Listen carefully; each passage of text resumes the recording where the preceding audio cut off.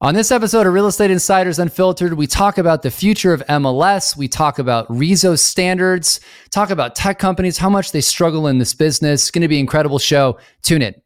You talk about it privately. We talk about it publicly. This is the Real Estate Insiders Unfiltered podcast. Welcome again to the Real Estate Insiders Unfiltered podcast. I'm your host, James Dwiggins, along with my co-host, Keith Robinson, a.k.a. Crazy Uncle Keith. Yes, sir. Talk to us about Sam DeBoard, our conversation today. Yes, he covered the gambit of topics. It was real good. We talked about lawsuits, the future of MLSs, Fluffy Thor, and the importance of humility and patience. Fluffy Thor. Yeah. If you think it's impossible to squeeze all that into one 40-minute podcast, you, valued listener, are wrong. Brace yourself. It was a good show. Tune in. Sam, super excited to have you on the show. Keith's laughing because I always say something stupid right beforehand. So accurate statements. The green room. Someday we should just do green room outtakes for a whole episode because they are golden. There are some weird ones in there. For sure. Keith said I had Tourette's at one point during one of the outtakes. So I think I heard part of it before we started. Oh, that's right. Yeah. That's true. Yeah. That's true. Yeah. Well, so Sam, first of all, we've known each other a long time. One of my fond memories was having Korean barbecue with you in New York for Rob Hahn's annual event that ends in karaoke. Remember those days? I remember them. I remember part of them at least. Those are quite the nights in New York. Those were fun. We got to get doing those again. So, all right. So, Sam, let's dive in. Certainly, there's no shortage of drama in our industry these days. What are you talking about?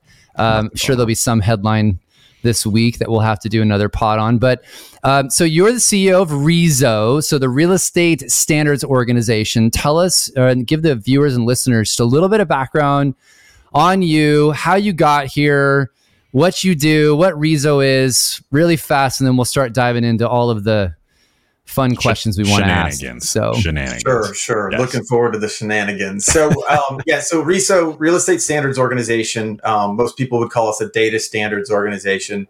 We're a lot like what you'd think of as Bluetooth or Wi-Fi. They're just systems to make technology talk to each other. So all the different competitors who build headphones on the Bluetooth standard. None of those companies like each other, but they agree to a universal language. So the headphones can hook up to the phones and the PCs. Same thing with Wi-Fi. Your laptop, your headphones can connect in the airport, at your office, at your home. Wi-Fi is an open standard. It's just a universal technology language. So that's what RISO does for the real estate industry. We've got technology languages that allow MLS software to talk to broker software, agent software, computers, the systems that your consumers see, and that public advertising. It's all using the same language to move that around. So it's just efficiency for the industry.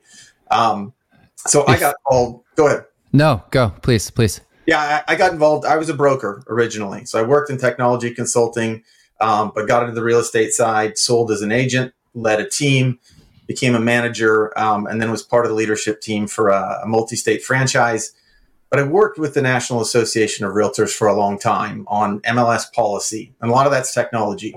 So you end up interfacing with folks who work at RISO, a lot of the MLSs. At the time, RISO was started 20 years ago as a committee at NAR. And we had 900 MLSs at the time. We needed a universal language for brokers to be able to scale technology across these MLS systems. So worked with NAR and RISO folks for many years on some of those technology issues. And now I've been with RISO for about 4.5 years. So efficiency and the words industry, I always find are two words that are opposite of how our industry's operated for a long time. Has it been 20 years, by the way, since RISO has been going? I didn't even realize it was that long. The committee started to create RETs 20 years ago. Right. And then after about a decade of that work at NAR, then it formed its own independent organization, which is RISO. So that RETs work continued into RISO, then that was deprecated, and now you've got the web API and the data dictionary. So that group of the same people are still actually there doing a lot of the work at RISO today. Well, we're going to dive into this. The one thing I can say that we all have in common for those of us who've been in the industry, you're either bald like Keith and gray hair now. Wow. Jeez. Or I have like a giant. I mean, shots fired. But I have like, for those of you who see me, I have this massive gray spot occurring like on the back of my head as well. And that is also probably because of me. They're actually, all the hairs are named after somebody in the industry that I know. So let's talk about you for a second, because we've gotten away from this, but I think it's kind of fun to have people hear a little bit about, our guests. So I'll start with my first question, and then Keith can jump in on a few of these too. So if you were a superhero, Sam, who would you be and why? Data Man. Yeah, I don't think that's a superhero. That's probably not. No, I saw this actually last night, and I laughed, and I asked my daughter. She's a big Marvel fan. Yes. And I think we watched all the Marvel movies maybe 4 times during the pandemic. Yeah. So I asked what she thought. And she said Fat Thor. Do you remember Fat Thor from Endgame? And I didn't think it was very nice. It is not.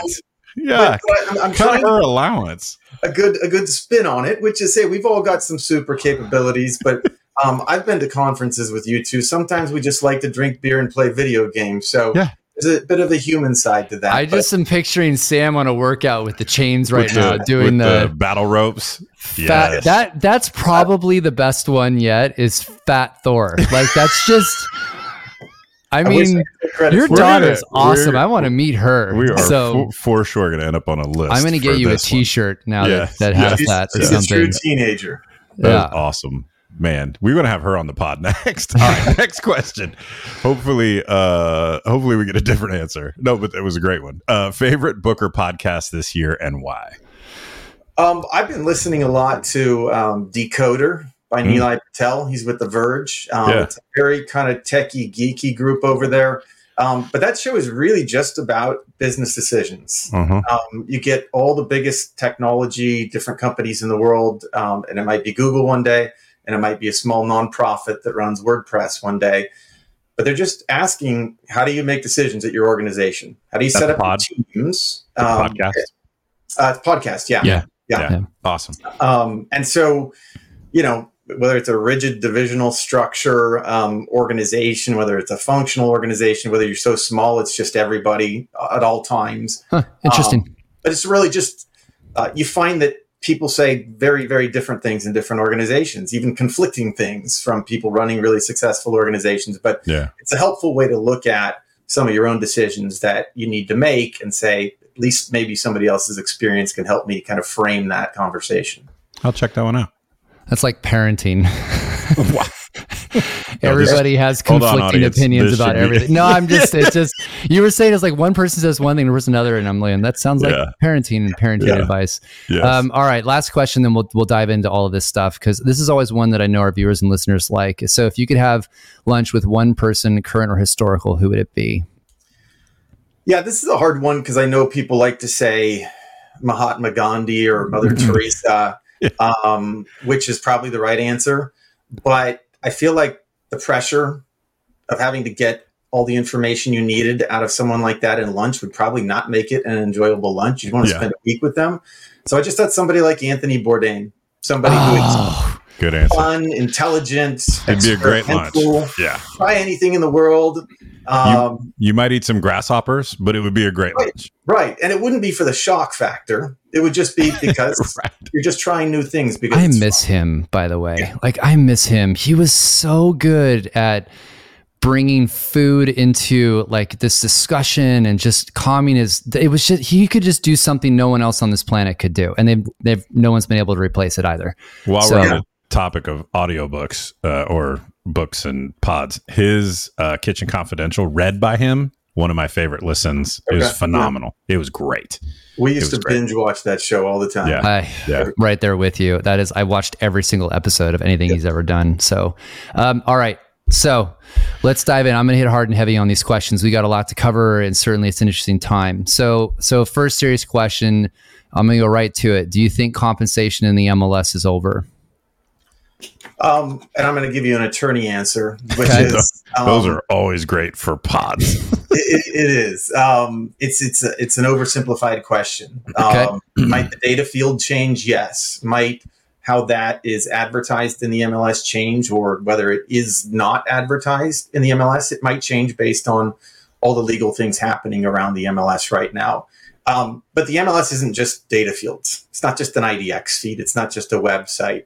All these brokers working in MLSs have already agreed to compliance rules, to cooperate on a lot of things. And those include, duty of honesty, fiduciary duties, but also duties to other brokers. So as they're licensed by the state, as their MLS participants, however they decide to do compensation in the future based on whatever changes, which we still don't know. Right. It'll still exist for MLS participants. It may exist broker to broker, like in commercial real estate. But in general, I would think because of the information and the compliance and cooperation in the MLS, it will exist heavily between MLS to MLS participants. So it will still be there, but your guess is it may not be a data field or something in it. Mm-hmm. Not allowed to be displayed as a field, right? So let's break this down, because I just had this conversation this morning where somebody made this comment that now that, the field will be optional, you can put, instead of a penny or a dollar, you can put zero, that his words were the MLS is over. And I was like, what makes you say that? Because I love his smile.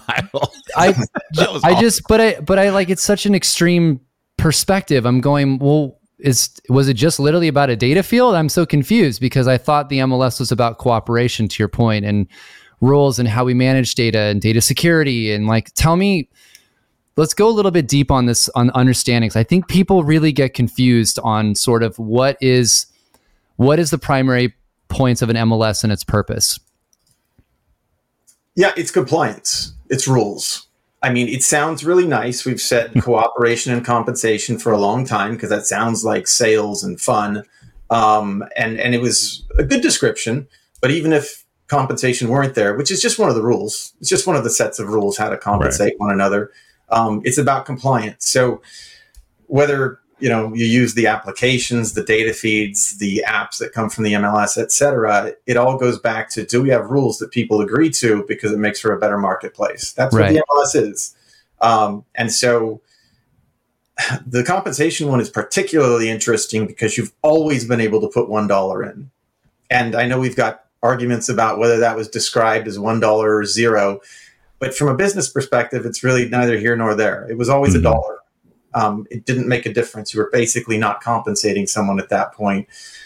And so for that to be changed to zero as an optional sort of thing really doesn't make much of a difference. Now, the difference between $0 and $1 is literally $1. Like, I don't. what is the uproar over from your side, right? Like, for people who are saying, well, this will mean MLSs will go away. That just doesn't map, right? Well, we're also in a constrained market right now. And when transactions are down, lots of people get scared, they react, they lash out.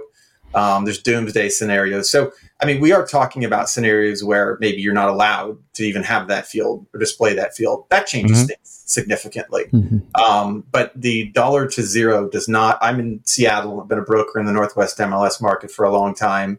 So it was kind of a non-issue here when they said, sure, it can be zero.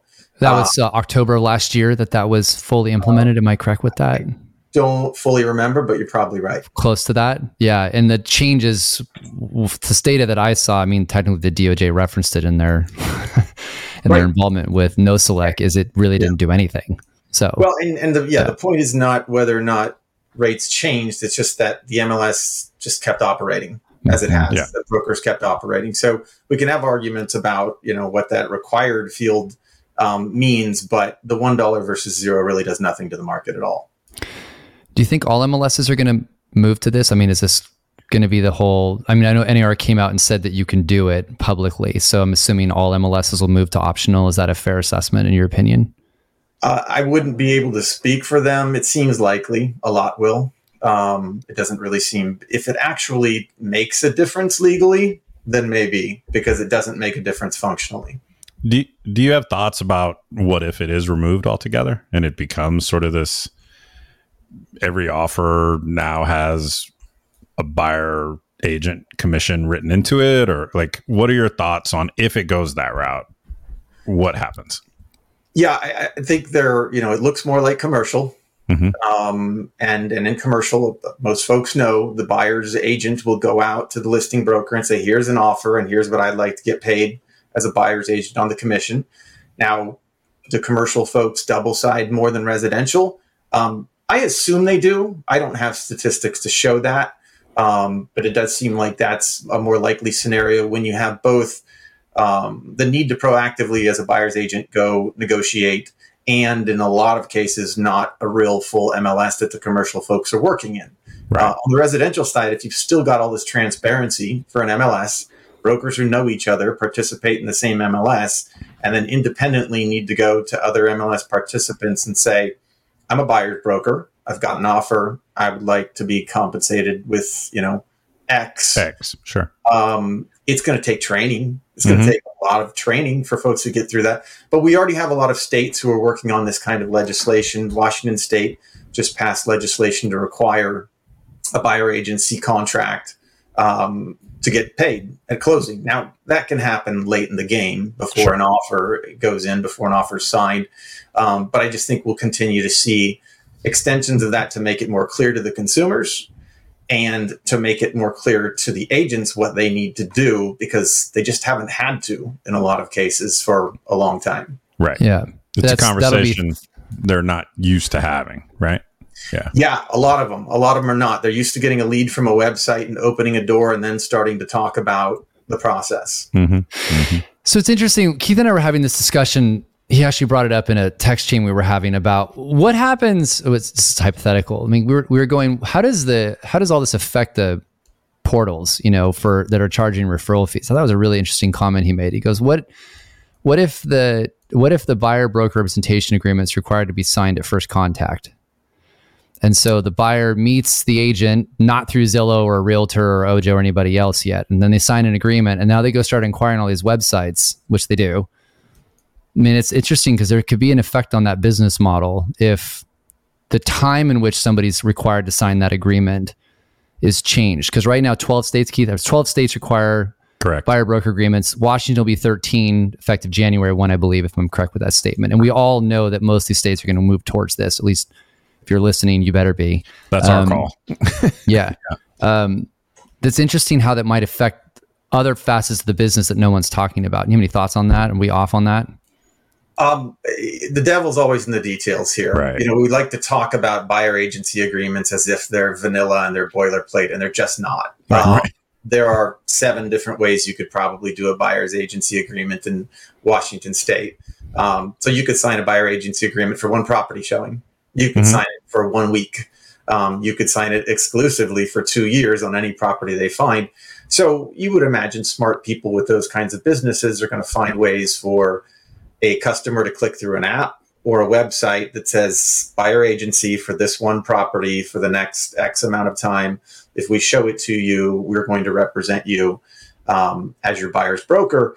And then if consumers feel the comfort level that, okay, I'm only signing up for this one home, they're probably still going to use the technology they like best. But that is to be seen still. Yeah, our thought exercise was the other way, where someone has signed a buyer broker agreement with an agent already and then ends up on Zillow and going through that channel. Yeah. But there'll be future lawsuits. Well, yeah, because then sounds like represented. Sounds like new podcast episodes for us in the future. So that'll be fun. That'll be fun. What about... No, it is a good exercise to go through, though, because you're right. How many of us actually read the disclosures that we get on apps and websites? Yeah. No one. Right. And so you just hit the button, right? Like the scenario. Yeah. Right. Yeah. What does this cause or create MLSs to... I don't really believe in revolutions, but I do believe in evolutions. How do MLSs evolve because of this, because of the lawsuits, or in general, what does an MLS of the future, regardless of the lawsuits, right? We could throw that whole topic out, but what does an MLS of the future look like? What direction should MLSs be pointed towards to provide massive value for the industry and be valid? Yeah, I think we kind of started into that on the compliance side, sort of restating your value. What did your brokers initially create you for? And it was for shared rules. That was it. It wasn't for technology. It wasn't for listing alerts. certainly they wanted good data, for CMAs or doing comps and that sort of thing. But restating your value really at the leadership level of saying the most important things our brokers ever asked us for is common rules, so that they can work together and have an efficient, transparent marketplace, and have liquid inventory that their brokers can, help consumers buy and sell. So, you start there. I hear a lot of folks today saying, well, MLSs are now data services companies. It's true. And they do have unique, timely, accurate data that doesn't exist anywhere else until it goes out in their feeds. But everybody's a data services company at this point. Right. Tesla's a data service company last I read about them, right? Right. Yeah. And that may be the most recognizable product that your customers see, especially at the agent level, who, rarely does an agent spend the time to figure out the governance and the board and how that all works at the MLS level. But for your brokers to understand and for your leadership to understand, the most important thing you do is to define those rules and to enforce those rules so that you do have not just good business practices, but you maintain that best accurate set of data, so that the brokers value you for that. And it's pretty straightforward, but it's not the pitch we've been hearing a lot recently. It's scary to me that anyone is having a conversation about MLSs and their existence. Because I remember I'm been in real estate my entire life, literally. And I remember when my parents would go down what they called multiple, I don't know what that means, but they went to go down and get the book every month. I remember this, literally. The book. Yeah. It was a book. And I remember when Boris came out, it was a DOS-based MLS search. I mean, I'm really dating myself right now, but I remember this stuff. And then if you think about the way it is around the rest of the world, this is the best marketplace that has been created for buying and selling a property is in the United States. Yeah. Like not close, by the way. Not even like countries don't have MLSs. So you see these topics and I'm like, look, we have to make sure we maintain what these are and what the integrity of these systems are. Because without it is a bad scenario for consumers. They won't know what's for sale, not to mention comp data and everything else. So yeah, two things. Keith, James dyes his hair, right? I think so. Yeah. He's talking about MLS books and yeah. 100% natural. Okay. Lucky you. But to your greater point, so is mine. We have an MLS forum coming up in Paris later this year. Can I go? They're asking us. Yes, you can absolutely come. You need a speaker or anything? I'll go for flights and hotel. We'll negotiate a little bit afterward here. All right. Sounds good. They're asking us to come. The trade organization for European real estate professions is asking us to come speak at this event, to talk about standards, to talk about MLS compliance rules and governance. And while our federal regulators seem to not have the same understanding of the value that MLS brings to our market, that's what the rest of the world is asking for because they see the benefit. So we can argue about how many of those components of an MLS need to exist in each marketplace, and everyone can do compensation differently. But to your point, this existential question, does the MLS go away? If we want to have a terrible real estate marketplace and have sellers pay $10,000 for an ad without even being sure they're going to sell their home, sure, we can go to another model. But we've seen in most marketplaces in the world, they are nowhere near as efficient as ours. Yeah. So go ahead. No, you want to go deeper on that? Because I'm going way off left field. I was actually just if I don't mind, I think it's relevant because it just fits. So I had this discussion this morning with a lawyer. I won't name who, but we were having this discussion about CCP, and this individual was asking my thoughts on it. And I really want to get your thoughts on it too, Sam. So CCP is clear cooperation. Yeah, I'm sorry, clear cooperation policy. Sam knew that. Listeners, viewers, clear cooperation policy. The conversation was like, what is your take on it? And what do you think the government's going to do with regards to, because that's partially what kicked off all these investigations. And I've been very vocal about the fact that I think CCP is an extremely well-intended policy. Executed, not the greatest, depending upon the MLS that you're in, but the idea of making sure that inventory is being advertised to the greatest public population possible is the right policy. But I really question whether the the FTC or DOJ wants to see that removed. So that's kind of a multi-pronged question of your thoughts on CCP. How could it be better? And then what does that look like if it stays or is removed by the federal regulators? Yeah, and a couple disclaimers quickly. RISO is not involved in that policy-making process. It's an NAR policy. RISO is not involved or named in any of the FTC, DOJ class action lawsuits. But I was the liaison for MLS and data management at NAR the year that policy went through. So part of my job there was to make sure that the committee members could get what they wanted out of that policy, and then moved through to passage. Now, as you know, there's a lot of sausage making involved in that process. So folks, do have improvements they would like to be made to the policy. So from the practitioner side, the original idea was, much like a lot of rules at the association and broker level, it's for consumer protection, that if an agent's trying to advertise publicly with a listing, but they're not putting it out there for other brokers, what's the intent there? Is that intent really there to help the seller? And the general answer was usually no. But the intent was to immediately require input into the MLS. Well, the brokers came back and said, we don't have staff who are available on Saturday. So it became 24 hours and then one business day. You've got the questions that we've talked about before is, should it only be shared as an office exclusive within a franchise, within a brand, within a statewide brokerage? Can a national brokerage do it? There's no simple way to work through all those things without making some compromises there. So, to your point, a lot of folks have said, why do we even have office exclusives? Well, they've always been there. And there was not a will to tell people you can't do office exclusives. And so that's how they came together. So, yeah, I think, I don't know what the federal government really thinks about that. I think there's a real frustration in organized real estate right now that there have been these back and forths between organized real estate and federal agencies for decades. And one side wins one time, one side wins the other time, and then changes are made. But the last time around, the industry said, okay, we'll make these changes. NAR started making these changes. And then the DOJ said, no, actually, we don't like the settlement that we agreed to.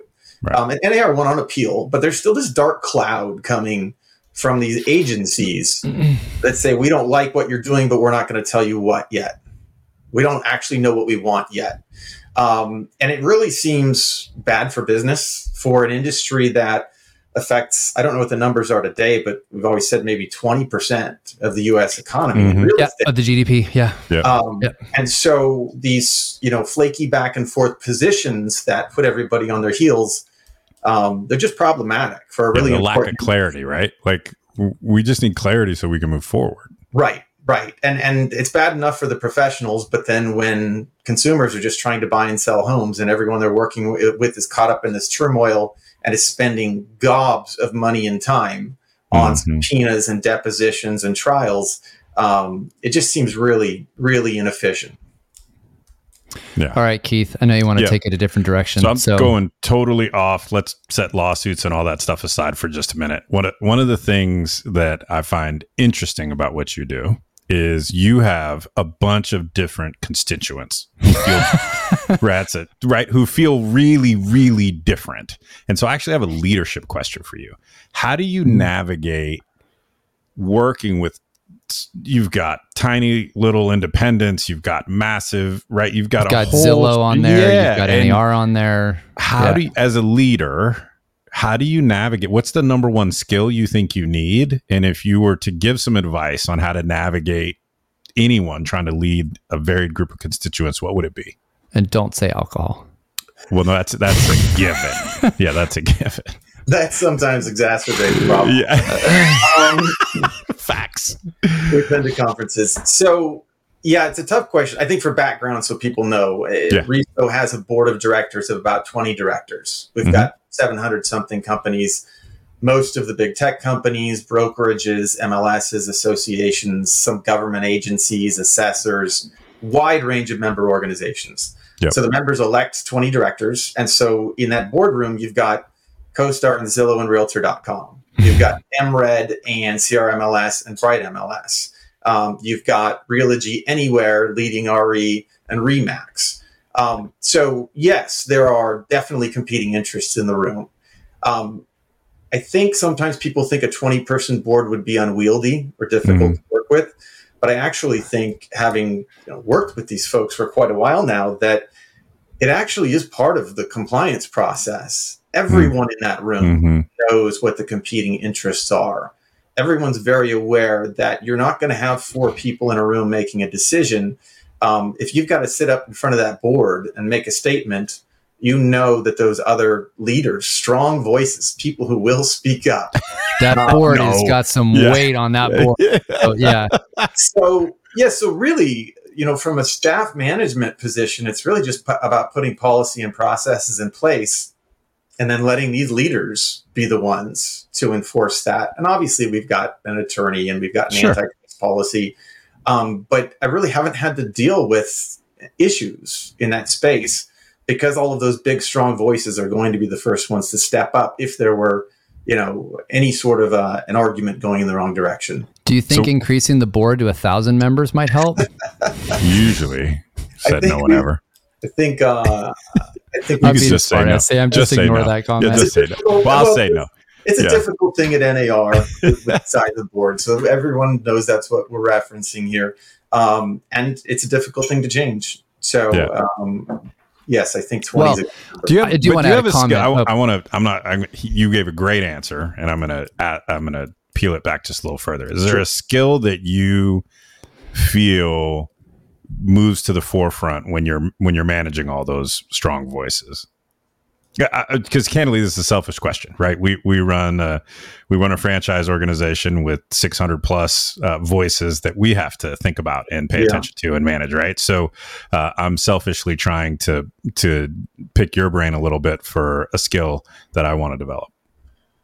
I think we all probably view ourselves as pretty smart people. I think probably humility and patience, which are kind of hard to learn at times. But knowing that a lot of times you do a much better job being the last person in the room to speak. A lot of times you'll find out before you speak that someone else is actually going to negate what you think in your head is the easy answer, and a debate that's not needed.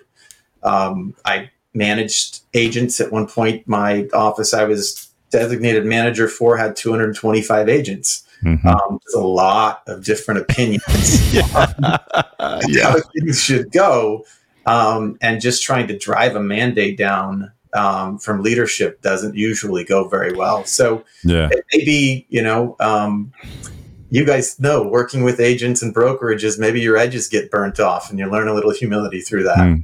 Humility and patience. That's a really good answer. I think it's interesting, the comment that I think what's interesting about your board is the diversity of that board, by the way.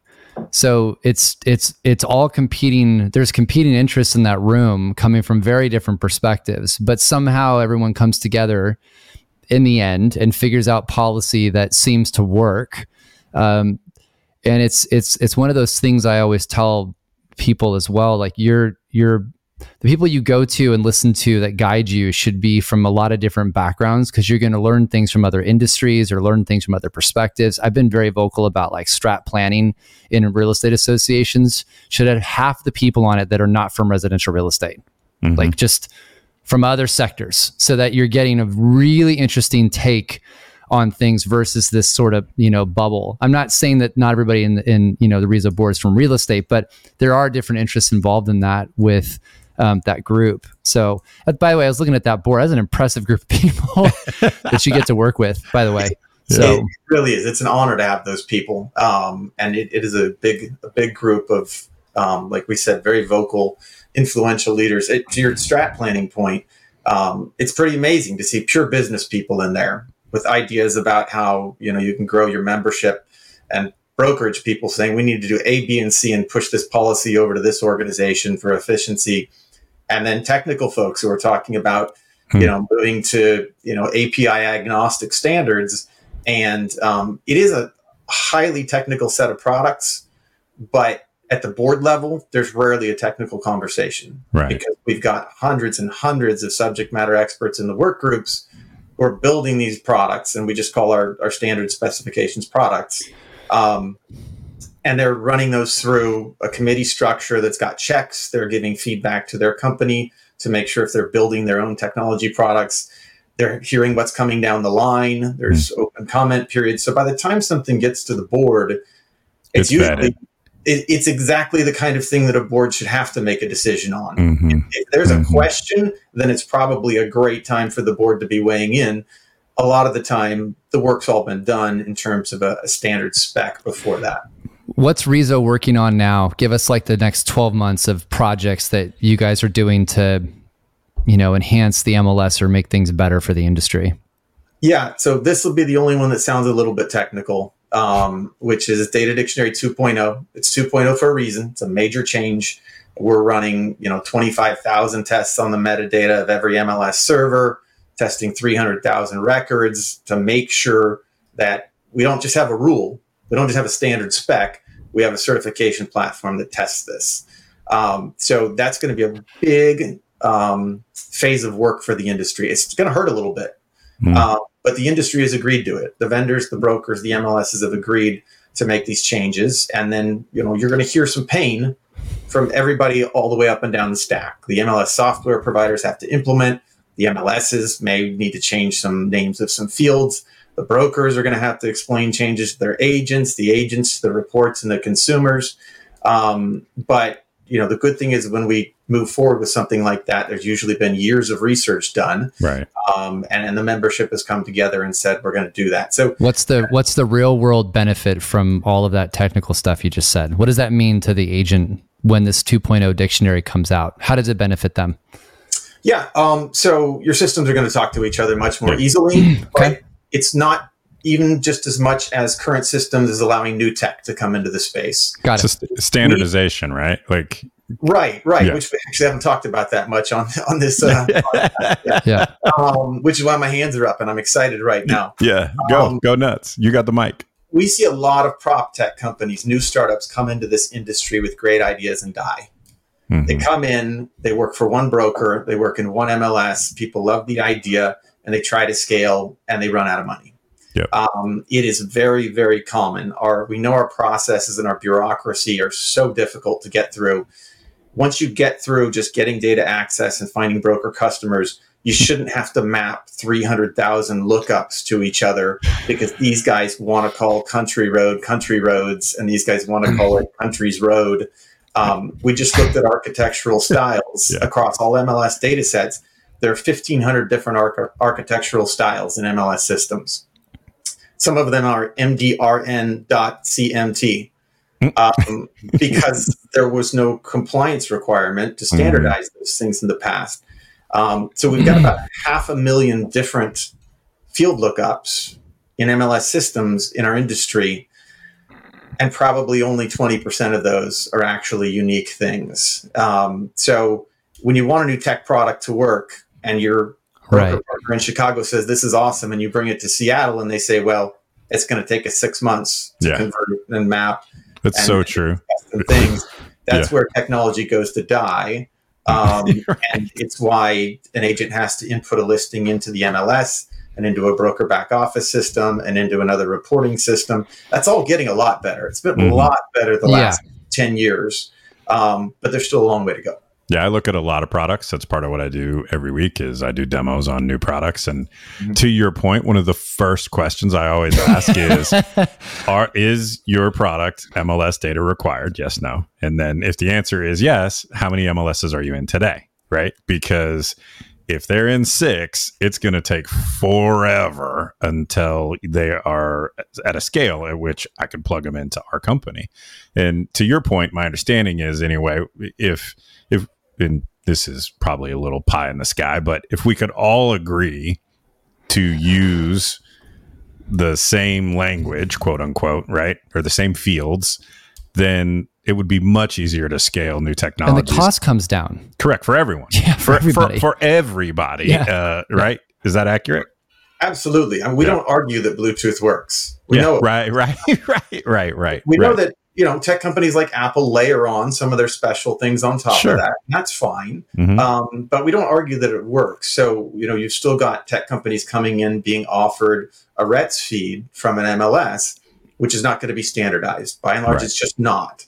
It wasn't tested with that kind of scrutiny back then. And if folks are not being offered a web API feed that's data dictionary compliant, then they're going to build tools that won't scale across MLSs without a whole lot of work. So that's really the step, is to get people to use that certified data feed and to have MLSs push for that data feed to be the one that their data consumers use and not the old non-standardized versions. So we got to get this thing wrapped up here in a second. So we have 2 questions. I'll ask one. Keith will wrap us up at the end. And this is you can put your CEO hat on or just Sam's hat. Where do you think, like your crystal ball, Keith and I have been very vocal about how we think the industry will look. And we're obviously we're talking very outwardly about this sky's not falling. There's going to be changes, et cetera. What is your opinion of how this industry looks in the next 24 to 36 months? That could be association, MLS, just the industry, but just kind of what's your general sense? You're close to all this stuff. You're talking with everybody in the hallways. What do you think? Well, I think what you're seeing on the brokerage side is going to affect everybody else. There's still a crunch out there. Financially, there's a crunch. The economy, it's kind of, I wouldn't say it's shaky, but we're just not really sure which direction it's going to go. Everybody's costs have gone up with inflation, but they're doing fewer transactions, and that's going to funnel through. Obviously, attrition. Good times. Good times in residential real estate. We've all been through a few of these cycles, and so we know, what that does to brokers, vendors, eventually to associations and MLSs. But MLS is usually the last thing anyone wants to give up. Which is, again, a testament to the value of those organizations. But I think we're going to see a lot more focus on being prepared for what might come. And you've talked about this a lot yourself, too, in terms of people being able to describe their value, whether it's the MLS or whether it's an agent being able to describe their value and do it really well in an elevator pitch. You talked about the 189 things list that buyer's agents do that I think NAR has. But how can you explain that in 2 minutes to someone who kind of doesn't want to hear it? They kind of want to just go see the home. And have you open up the door. Right. So we're going to have a lot of sales 101 training, I think, for agents, even if things don't change. Huge benefit to them to be able to have that kind of training anyway. Yeah, it's a great point. All right, Keith? Last one. We'll wrap it up with this. This is one I always end on. If you were an agent or someone operating and owning a brokerage today, what's the one thing you would implement to help your business going into 2024? Well, it's going to be similar, but it's going to be that, back to basics training. Elevator pitch is one thing, but any down cycle, it's getting people in the office, into training, into systems, into that kind of lead gen, follow-up, nurturing. It's not sexy, but it is what makes business happen. And if we're going to be in a shrinking pool, you've got to go out and get yourself a bigger share of that. Broker 101, you've still got to pay your bills and your bills are going up. So maybe the pie will grow, but if the pie is shrinking, you've got to go get a bigger slice right now. Yep. Sam, so great to have you on. We really appreciate your perspective. Learned a lot. Always insightful. And, members, I think, who aren't familiar, listeners and viewers who aren't familiar with Rezo, they now understand the importance of it. Those of us who deal in tech, we know how important it's been to help get rid of some of the problems in our business. I feel like if we could just move it along faster, just get some of this stuff moving along a little bit faster, but we're getting there. Yeah. Sam, again, thanks for being here. We can't wait to have you back on. And hopefully when you're back on here next, it's a different conversation with less drama. So we'll see. Probably not. Probably not. That's all right. It's good fodder for more shows. So That's right. Always good being on with you guys. Thanks, awesome. Sam. Thanks, buddy. Thanks. Listen, we care about you deeply, which is why we never want you to miss an episode of this podcast. Subscribe now. It's just a push of a button.